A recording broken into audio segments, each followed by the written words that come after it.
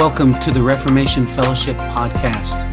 Reformation Fellowship provides support and fellowship for all who would stand for the Reformation of Christ Church worldwide. We long to see the church revitalized by the gospel and seek to encourage all who share that vision. We gather together for gospel-hearted fellowship around gospel-minded theology. Welcome back to the Reformation Fellowship podcast. I'm your host, Justin Schell, and today I am chatting with Scott Manich, Chair of Church History and the History of Christian Thought Department at Trinity Evangelical Divinity School. He is the author of Calvin's Company of Pastors, among other things. And today we're going to soak up all we can learning from this company of pastors in Geneva and how it might inform our own fellowships, our own denominations, our own institutions, how we can see life-giving relationships come together with robust Reformation theology in a way that strengthens pastors, leaders, and results in the gospel going to the places where it's not yet. So without further ado, let's jump into that conversation.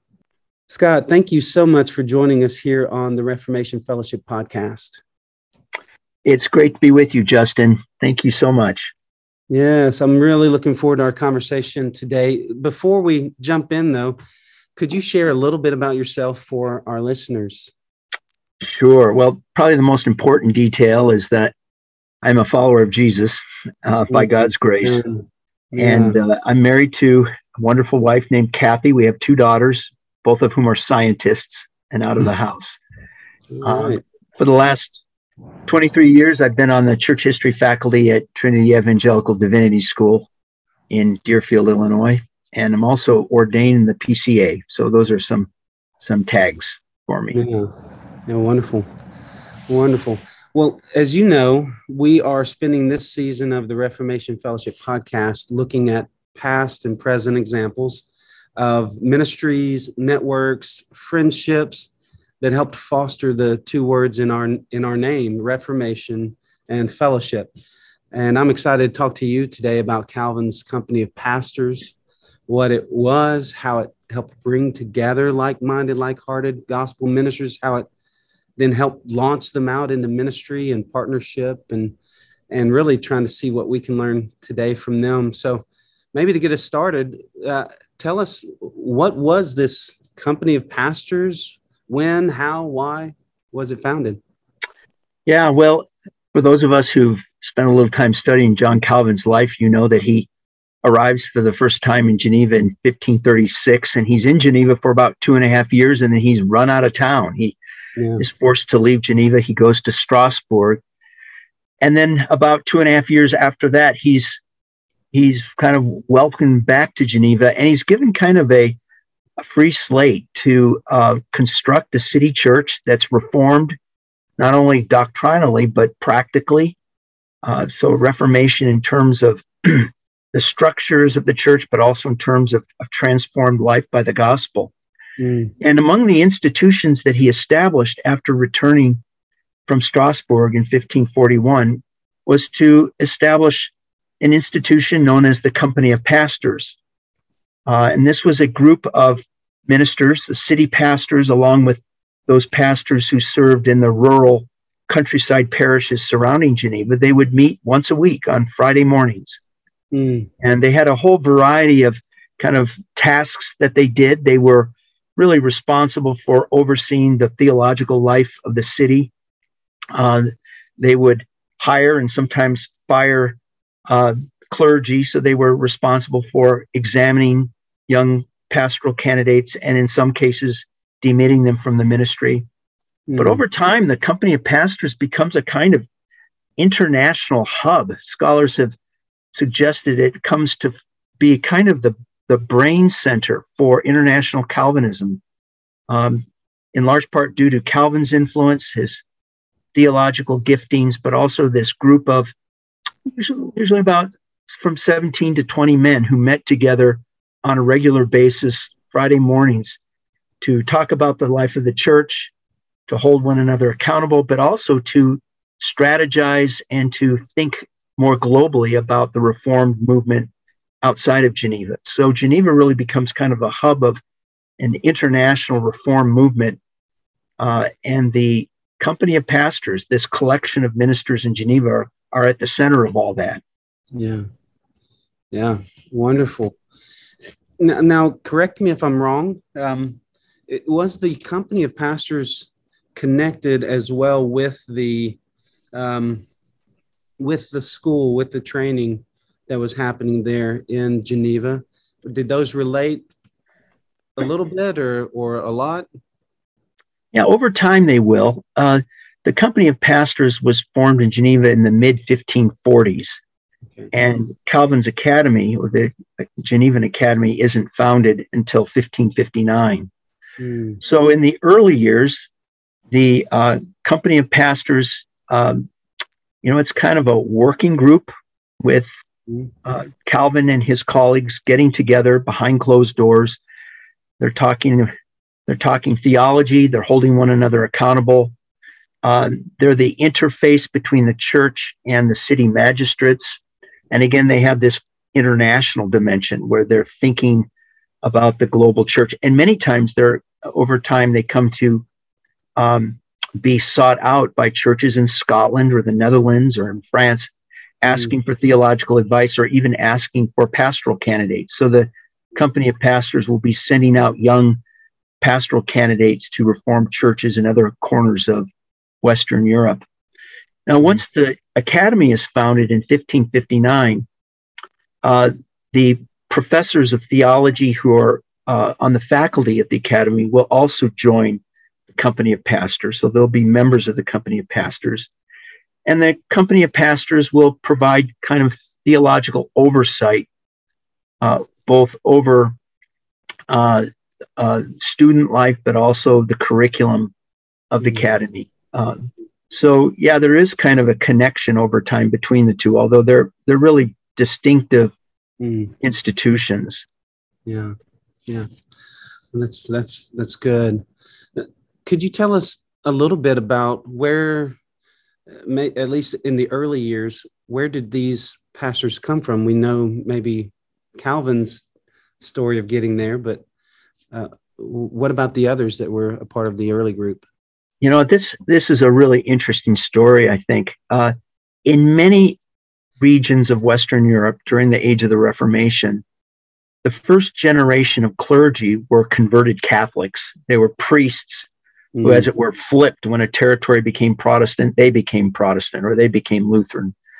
And this is true as a general rule in most corners of Reformation Europe, but it wasn't the case in Geneva. When Geneva became a Protestant city in 1536, the vast majority of Catholic clergy left the city. The monks, the priests, the cathedral canons, they left the city, creating this enormous leadership vacuum in Geneva. And that's one of the reasons why Guillaume Farel was so keen on convincing John Calvin to stay in Geneva. Calvin, you'll remember, was from France. He was from northern France, from Noyon. And Farel is trying to convince this religious refugee to stay in Geneva to help build the city church.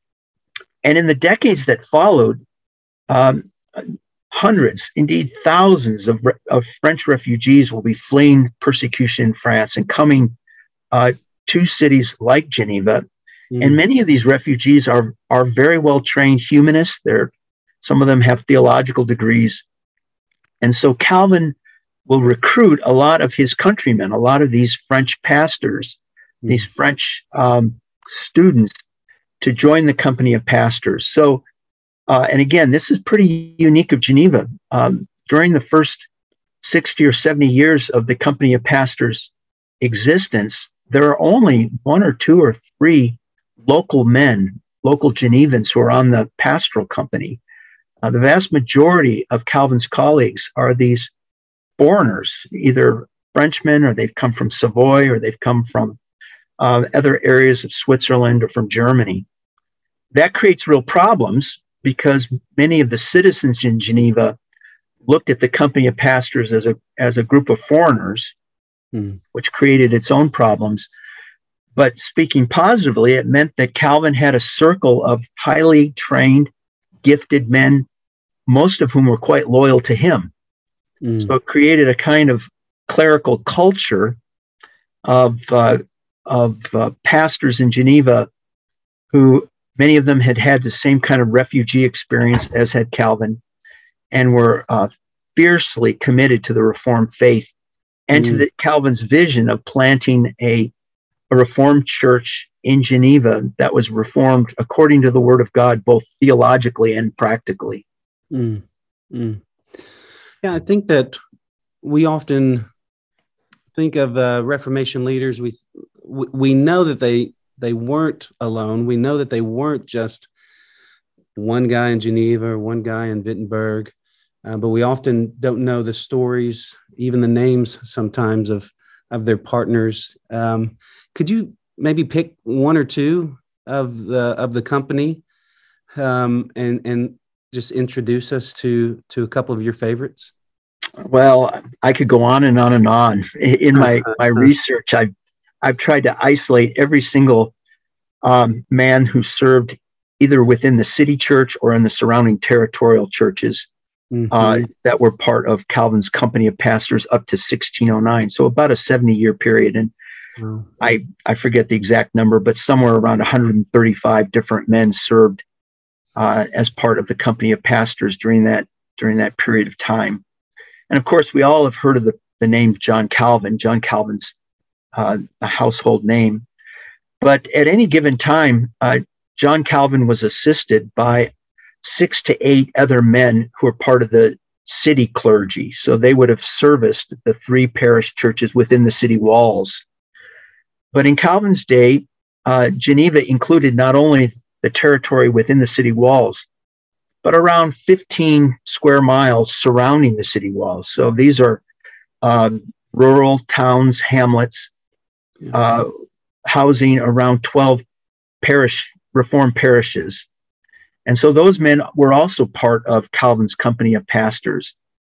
And they included names that are almost entirely forgotten. Their names appear in the city archives, but almost nowhere else. And just speaking generally, one of the wonderful discoveries of my work was just the rich legacy of these unnamed pastors in the countryside who had a really tough go of it. They weren't paid very well. A lot of them had to supplement their income by viticulture or by farming or by raising cattle.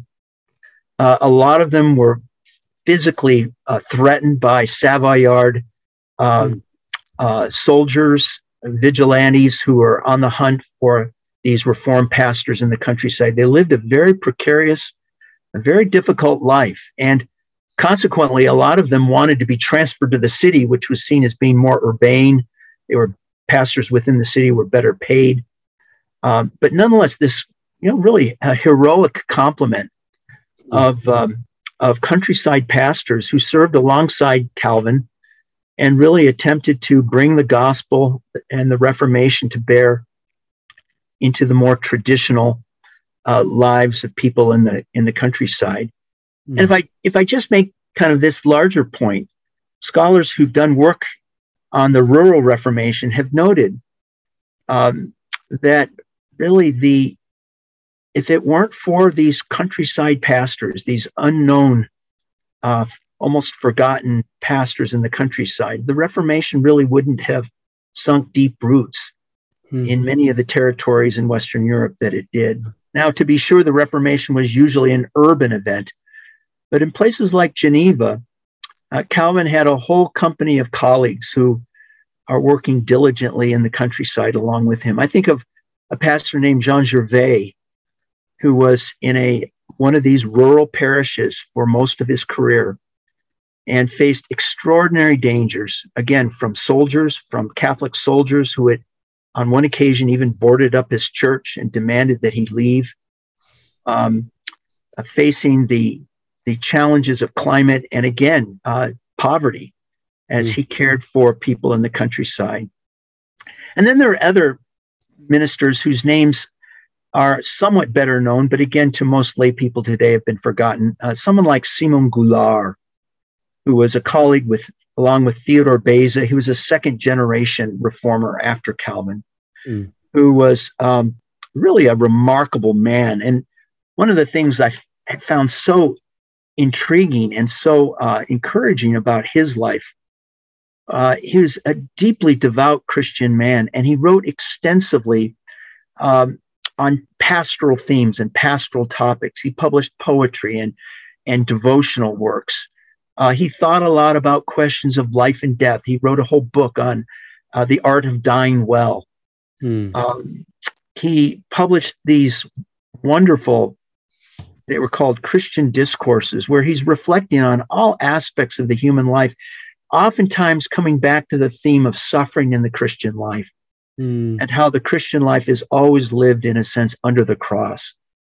So whether Jean Gervais in the countryside or Simon Goulart, who was a city pastor who was quite prolific as an author, you really have an interesting collection of very courageous, many very gifted men who worked alongside Calvin in the ministry in Geneva. That's wonderful. That's wonderful. Could you, I mean, we've talked about some of the folks in the company of pastors. What would their, in a sense, overall fellowship be like? What kinds of relationships and partnerships existed between this group and maybe other groups, if you want to comment on that? Yeah, Justin, that's a really good question. And again, this was something that I found so interesting in my research. Calvin recognized the importance of establishing institutions to preserve a theological legacy. I think sometimes today, as evangelicals, we can be a little dismissive of the value of institutions. We've been harmed by them, or we recognize that institutions can easily lose their way. They can lose their focus. They can lose their theological moorings. And that's all true, certainly true. But from Calvin's vantage point, he had this idea of creating institutions to preserve his theological legacy, or better said, a biblical theological legacy in Geneva beyond his lifetime. And so one of the things that Calvin did is he builds a city church. He creates institutions within that city church that really allowed for pastoral collegiality, pastoral accountability, pastoral encouragement. So let me give some examples. We've talked about the company of pastors. And again, this is a gathering of pastors every Friday morning that is doing kind of the work of the church in the city and beyond. And this would include city pastors, but also these countryside pastors who come, if they were able, they would come to the city for these weekly meetings. Immediately after, or I should say immediately before the meeting of the company of pastors, Calvin established something that was known as the congregation, on Friday mornings immediately before the company of pastor meeting. If you're familiar with what Zwingli did in Zurich, an institution he formed known as the Prophetsei, this is similar in Geneva, where every Friday morning, pretty early, the city pastors and any countryside pastors who are available, along with professors from the academy, along with interested lay people, would gather for an hour and a half or 2 hours to have kind of a public Bible study. Different pastors would take turns to present a text, first a translation into French, but then they would talk about the Greek or the Hebrew of that text. They would deal with some interpretive questions, theological questions related to the text. And then they would make some points of application. Then they would sit down, and their colleagues, pastoral colleagues and professors from the academy, then would have a kind of a lengthy conversation about both that biblical text, but also the presentation by the pastor. So this was a way that pastors together were sharpening iron, encouraging one another, both as interpreters of the Word of God, but also as those applying God's Word for God's people. Yeah. So it was a kind of professional Bible study. It was continuing ed for pastors. Again, this was done every Friday morning. And it was an opportunity for pastors to sharpen their skills, both exegetically and theologically. Calvin, as the moderator of the company of pastors, would kind of convene these gatherings and sometimes would have do a lion's share of the evaluation and assessment. But at least in theory, everyone was welcome to participate. And again, clergy would take turns week to week, providing leadership of this communal Bible study.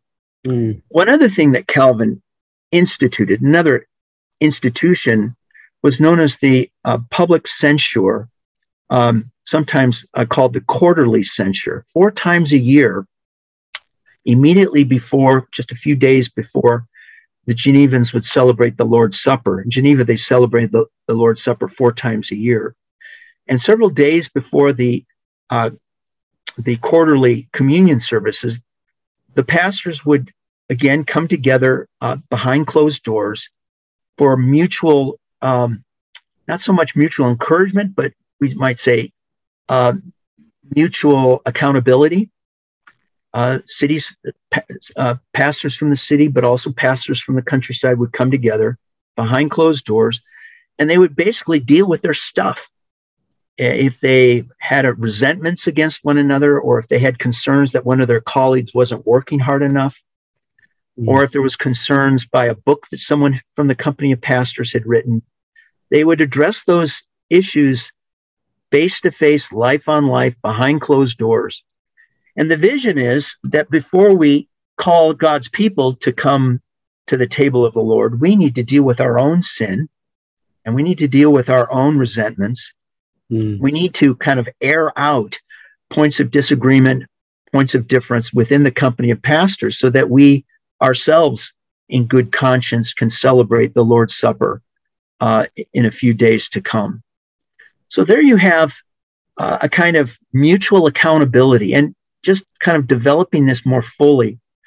The very fabric of Calvin's vision of pastoral ministry in Geneva, with institutions like the company of pastors, the quarterly censure, or the Congregation, built within this, are basic assumptions that pastors need to be held accountable. Pastors need to be encouraged. Pastors need to be able to speak into one another's lives. They need to know each other. They need to know about one another's families. They need to be able to speak truth into a colleague who's struggling, or to a colleague who's perhaps wandering in his theological convictions.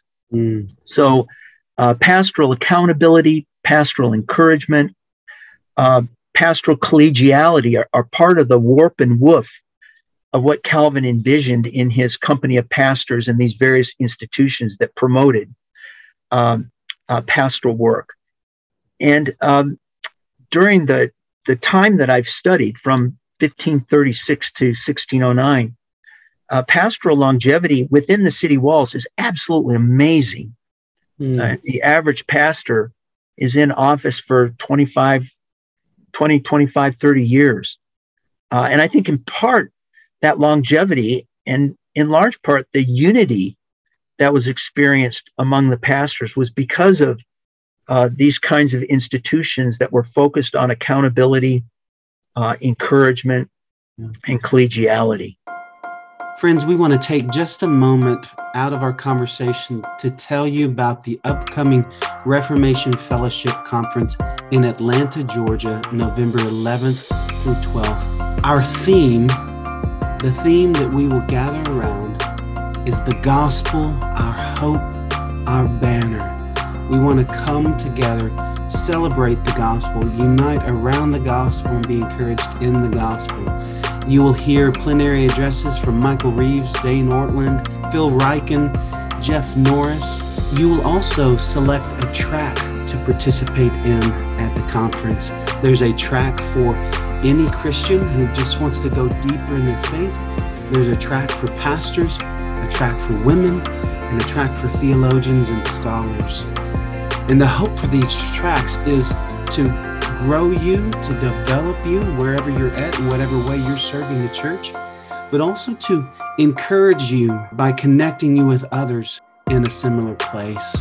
Those tracks are each led by wonderful theologian leaders, and we just know that you're going to be encouraged.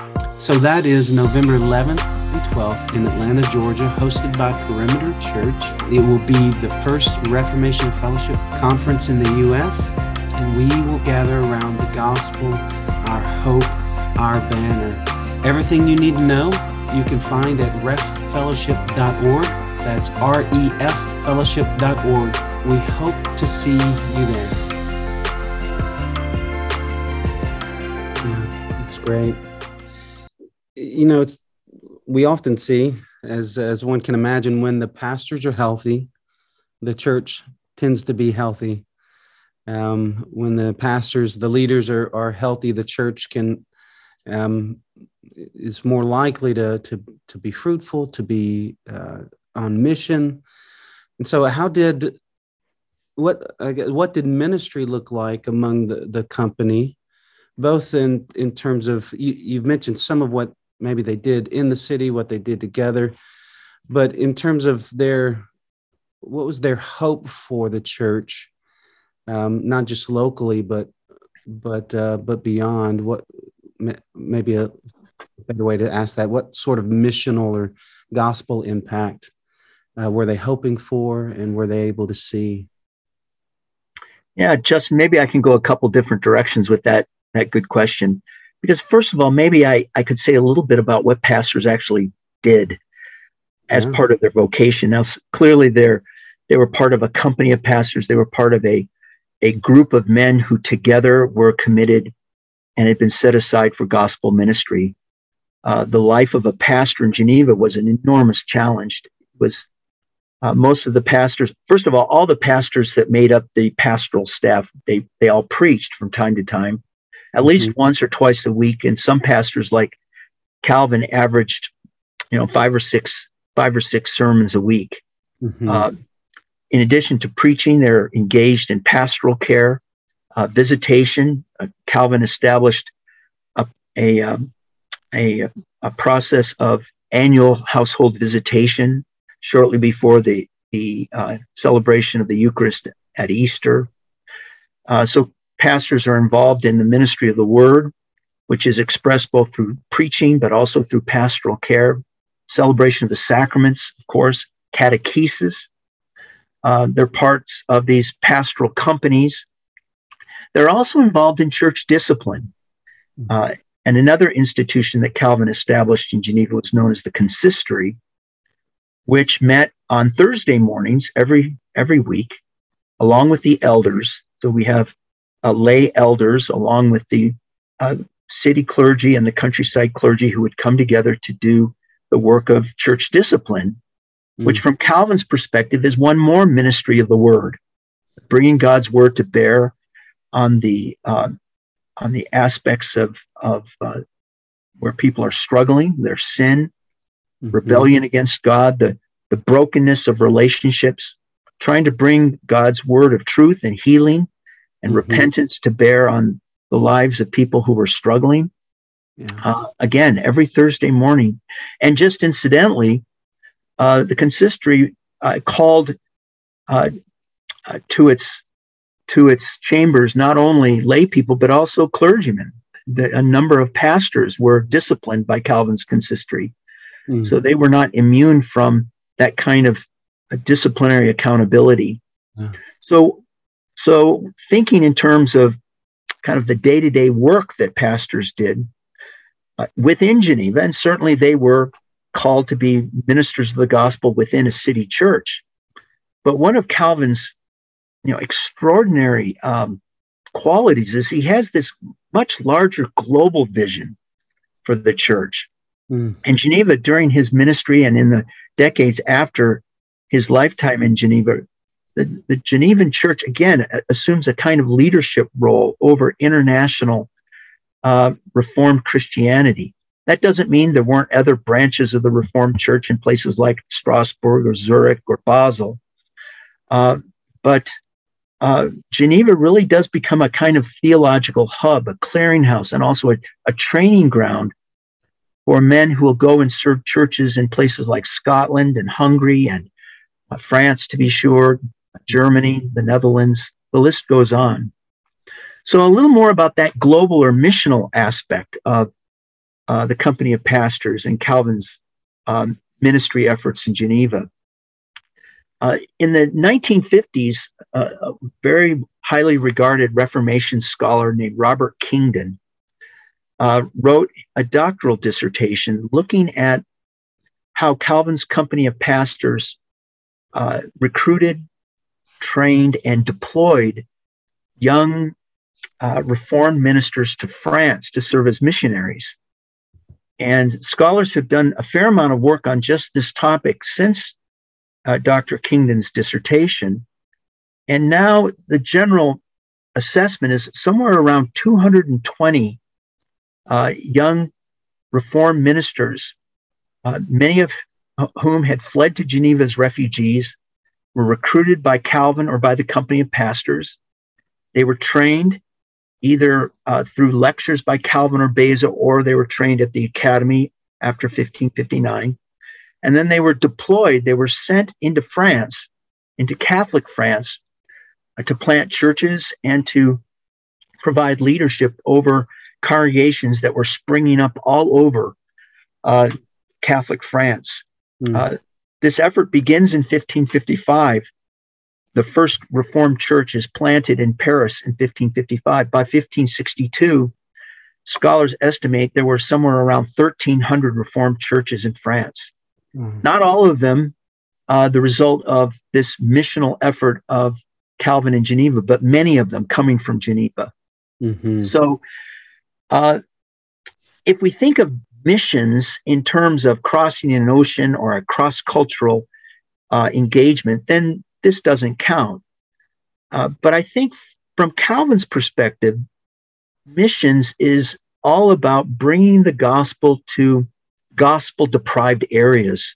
And that's exactly what was happening in this context. Geneva becomes a kind of missional center. Several scholars have even described the Company of Pastors as a kind of missionary society focused on strategically planting pastors in gospel-deprived areas, and certainly France was one of those. Yeah, that's awesome.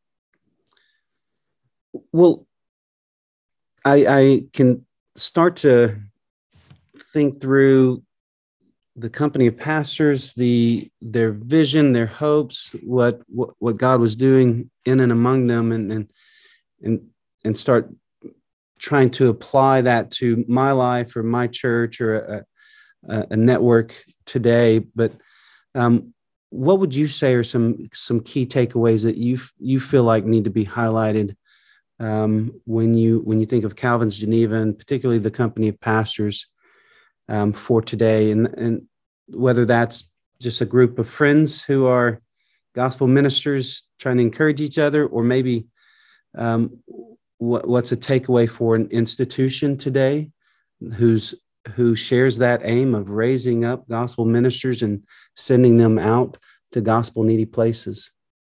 Wow, I think there are a ton of really important points of application. I mean, most obviously, Calvin recognizes, and I think we need to recognize too, and you've already alluded to this, Justin, that healthy pastors need collegiality, they need accountability, they need encouragement. Lone Ranger pastors don't last very long in a ministry context, as a general rule. Those who are called to pastoral ministry need colleagues who can encourage them, who can hold them accountable, who can serve as friends, honest friends who can speak life and speak truth into their lives. We need one another. Pastors need other pastors. And they need contexts in which they can be truly vulnerable and truly honest.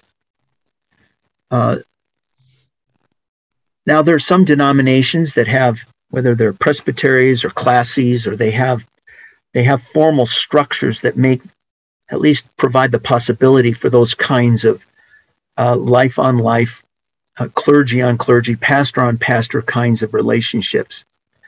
But a lot of pastors, a lot of faithful gospel ministers don't have those kinds of contexts denominationally. And I think, Calvin's creativity may well encourage us to think about, how could I establish a company of pastors in my local community?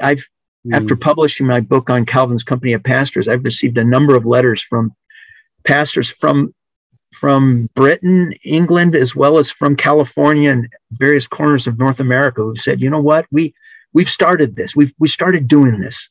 We've kind of decided that we want to create a company of pastors where we're meeting, maybe not weekly, maybe once a month, but we're meeting regularly, and we're giving each other permission to speak honestly into our lives, to share honestly with one another, to admit our struggles and our fears, our disappointments. So giving one another permission to be honest and to ask the hard questions. So one doesn't have to be in a ecclesial setting or a denominational setting where that institution's been established formally. I think we can all take initiative to establish those kinds of health-giving relationships. I think too, Calvin understood the importance of continuing education. Again, we mentioned the weekly congregation, where pastors would get together and they would listen to one another's sermons and provide critique, and they'd wrestle with texts together. On some occasions, they would scold one another for colleagues' laziness. So there was accountability there for sure, but just encouragement that we all need to learn more, that none of us comes out of seminary as a finished product. Right. We need to continue to learn. And one of the best ways or places to learn is within a community of people who we trust. A community of people who know us by name. They know about our families. They love us. They want what's best for us and for our ministries. And they'll speak to us truthfully and in ways that can truly encourage us. So pastors need accountability. They need collegiality. They need encouragement. Pastors need people who are speaking honestly into their ministry, who can encourage them to continue to grow and mature as gospel ministers and as interpreters of the Word of God. Maybe one takeaway that I guess I could mention, I think Calvin's recognition of at least the potential good for institutions to preserve a theological legacy. And again, with all the incumbent dangers of institutions that can go bad or can go wrong, but nonetheless, institutions are not necessarily a bad thing, and that some of us perhaps have to think, or need to think more creatively about how we can create institutions that can encourage health for pastors. One way in which I think Calvin is not a good example for us, and as I've thought about, I think in so many ways Calvin's Company of Pastors and Calvin's vision of ministry is so very helpful. But Calvin, I don't think had a robust doctrine of equipping lay people for ministry. Now, to be sure, and scholars have pointed this out, as they should, Calvin does have a vision for lay eldership within Geneva, and there are lay deacons as well. But in terms of from Ephesians 4, one of a pastor's primary responsibilities is to equip God's people for work of ministry. And I think there was a kind of, from our perspective today, a kind of latent clericalism that I'm not sure promotes congregational health as perhaps in a different context, in a different age, it wasn't seen quite so acutely. And the other thing that I would, if I could be so so presumptuous as to give Calvin advice. I don't think he had a vision for indigenous ministry as he could have. There's something a little sad about a company of pastors that's almost exclusively foreign in Geneva. And I understand Calvin, is welcoming from France and from other corners of Reformation Europe these very gifted, well-trained, many well-educated men who are fiercely committed to the Reformed faith. And it makes sense that he'd want to recruit them to join his pastoral team. Yeah. I don't think Calvin was as intentional as he could have been about raising up local leaders. And that plays out in some relatively negative ways over the next decades. I think, for one, it bred unnecessary distrust oftentimes between local congregations and the pastors of the city, who were seen as being foreigners. They were transplants from elsewhere. Yeah. So anyway, those are some thoughts ranging along the waterfront points of application for today. Yeah. No, thank you for that. And thank you for your willingness to go out on a limb and critique Calvin. Well, there's so much about Calvin I dearly love and have been so greatly blessed by. So, but on those points, I think as with any of us, we're people of our time, and again, we need the perspectives of others to round us out. Yeah. Well, Scott, this has been such a helpful conversation for me, and I'm sure for our listeners. And as our time wraps up here, I want to thank you again for joining us here on the Reformation Fellowship podcast and sharing your expertise with us. And I'm praying that the lessons learned from the company of pastors, that we would see new companies popping up, new relationships, new institutions that would similarly strengthen pastors, as well as help get the gospel to the gospel needy places in the world. So thank you for joining us. Well, thanks so much. It was great being with you. Thank you so much for joining us here on the Reformation Fellowship podcast. We pray that this time together has been a blessing to you. The Reformation Fellowship is a ministry of union, and so all that we do, we hope it helps you to delight in God, grow in Christ, serve the church, and bless the world. If that is your hope, that is your desire, then friends, welcome to the fellowship.